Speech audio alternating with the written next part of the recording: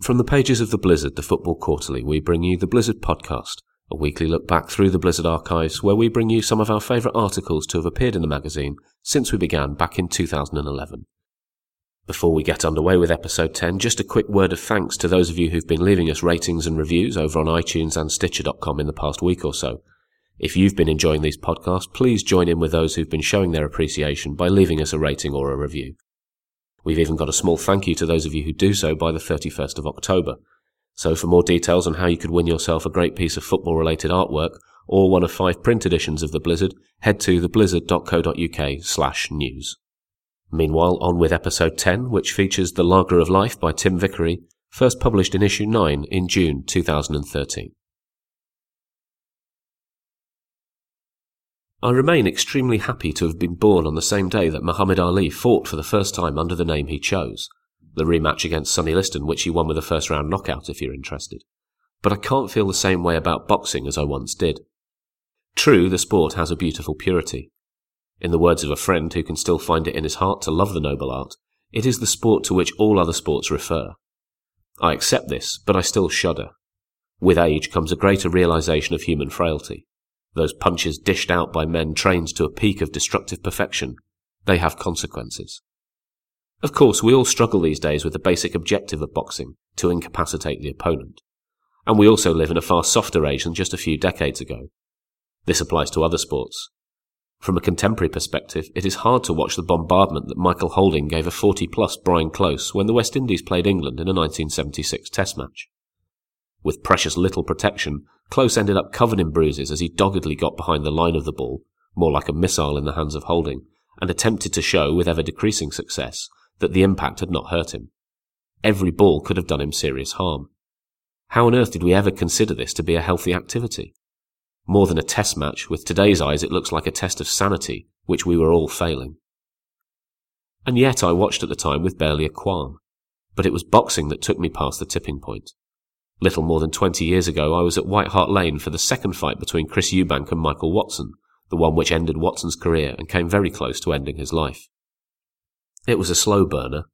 Of much of the fight I can recall little. Eubank had won a controversial points decision in their first meeting.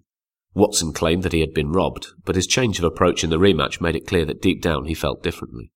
This time he went to work with an added intensity, giving Eubank no breathing space and building up a big lead. The end is ingrained in my mind, as if it took place in slow motion. Eubank, in the penultimate round, seemed on the verge of defeat when he caught Watson with a devastating uppercut. Watson was out on his feet when the bell rung. He was still out when it sounded again to announce the start of the final round. From my seat, admittedly some way back, it seemed clear that he should never have been allowed to carry on the fight. His corner, though, were caught up in the emotion of the occasion. Their man was 3 minutes away from a famous victory. They sent him out. But Watson was already so incapacitated that he appeared unable to carry out the last round ritual of touching gloves with his opponent. The referee, anxious to give him every chance, helped out, grabbing Watson's arm and pulling it towards Eubank's. Why is this still going on, I asked myself, as Eubank steeled himself for the assault that would cause the referee, surely belatedly, to call a halt. The last image I have in my mind from the ring is that of one of Watson's cornermen pathetically and absurdly yelling at the referee in protest at the decision to stop the fight. Later that night, as I left the ground and wandered up the high road, I felt confused by my own emotions. There was elation in the mix. I had attended a big sports event followed all over the nation, which had undoubtedly been dramatic and exciting. But it was already apparent that something was seriously wrong with Michael Watson, and I could not help feeling guilty that his suffering had served as my entertainment. It is a feeling I have never completely shaken off. What had really disturbed me, though, was the behaviour of the crowd. I am unlikely to forget the piercing noise and the frenetic, excited movement that accompanied the last couple of minutes of Michael Watson's able-bodied existence.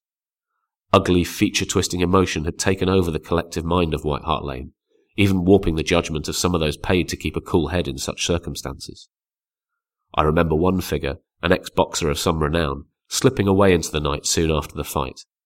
He had seen enough to know what was at stake up there in the ring. His quiet dignity contrasted with the vein-bulging, adrenaline-filled pandemonium that was hissing, squawking and screaming all around, that we have all seen, and maybe been part of, in some football stadiums. Football, says the Liverpool-based academic Rogan Taylor, is like strong beer. Some people just can't take it. It is one of the wisest quotes on the game that I know. Our sport, of course, does not have the physical incapacitation of the opponent as an objective, though I have to confess that head injuries are making me increasingly squeamish. But in comparison with boxing, it has a greater power of representation, in part because it is a team game, but also as a result of intense internal contradiction between its simplicity and its complexity. The former means that, with low barriers to entry, almost anyone can join in. The latter means that how you join in says so much about who you are. A player on the ball has so many options available to him that it follows that the choices he makes are in some way culturally formed.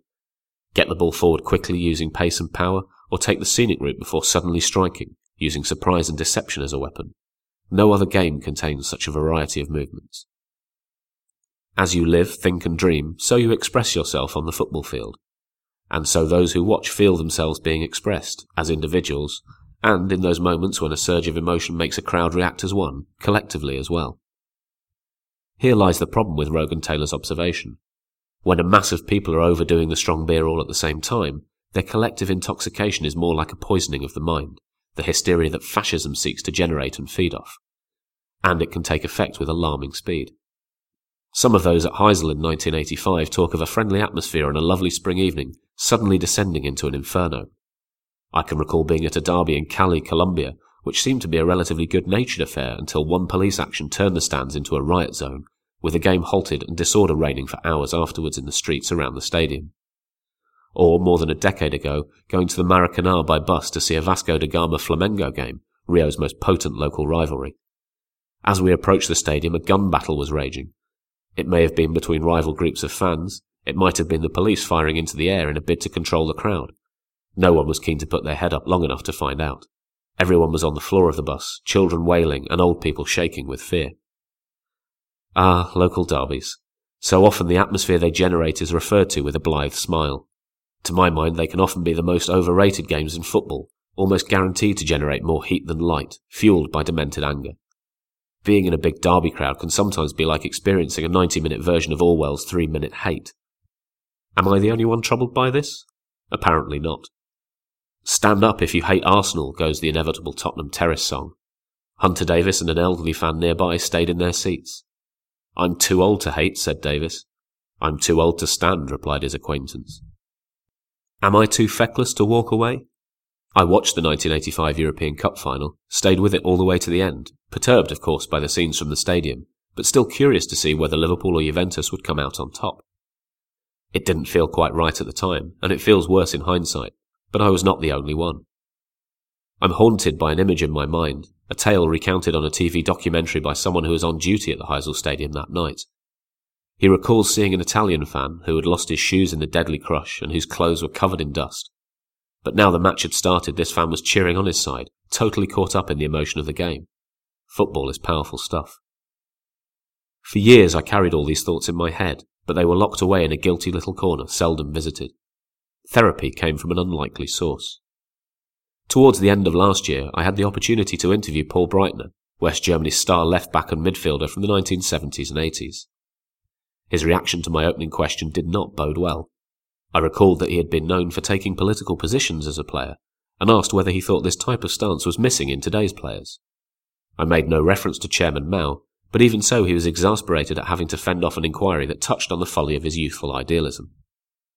Once that was out of the way, though, he was an excellent interviewee, forthright and intelligent. There was one point he was very keen to make. Whether it was racism in the stadiums or young players unwilling to accept responsibility, his piercing blue eyes flashed and he pointed out that these were not problems of football. They were problems of society that were manifesting themselves in football. It is a simple observation, but a brilliant one. Football matters, and so we tend to load more on the game than it can realistically carry. It had been foolish of me to blame football, even in a little corner of my mind, for the dangerous passions it can unleash. The fault lies not with football. Perhaps in this case the idea that society is to blame does not go far enough. It is more fundamental than that. It is a problem of the human being. Turning against football on these grounds would be like hating democracy because people voted for Thatcher. Give the human being the chance to express himself, and the outcome will not always be pleasant. Far better that the ugly side of humanity get an airing at a football match than at a public hanging or even a boxing bout. Because football carries within it so much that is positive. One of the driving forces behind boxing success is narcissistic individualism. In football, the glory always has to be shared. The far right can make a fetish of competition, but human progress has almost invariably been the result of cooperation.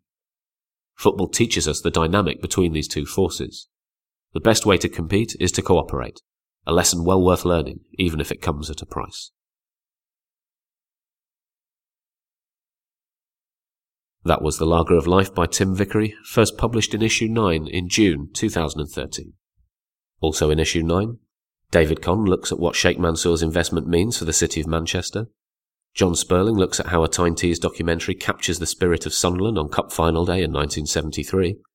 Igor Rabiner speaks to Eusebio and Lev Yashin's widow about their memories of the great Soviet goalkeeper. And our Greatest Games feature looks at Bari 4 Internazionale 1 from Serie A in January 1996. Issue 9, like all issues of The Blizzard, is available on a pay-what-you-like basis at theblizzard.co.uk. You can also find us on the Kindle and Google Play stores. You can subscribe to the Blizzard podcast at a range of places including iTunes, SoundCloud, Stitcher.com and TuneIn Radio. Don't forget that we're offering up a piece of football-related artwork and 5 print editions of The Blizzard for those of you who leave us a review before the 31st of October. Details of that can be found at theblizzard.co.uk/news. If you have any feedback, comments or suggestions about these podcasts, you can email us, podcast@theblizzard.co.uk, or find us on Twitter at Blizzard, BLZZRD.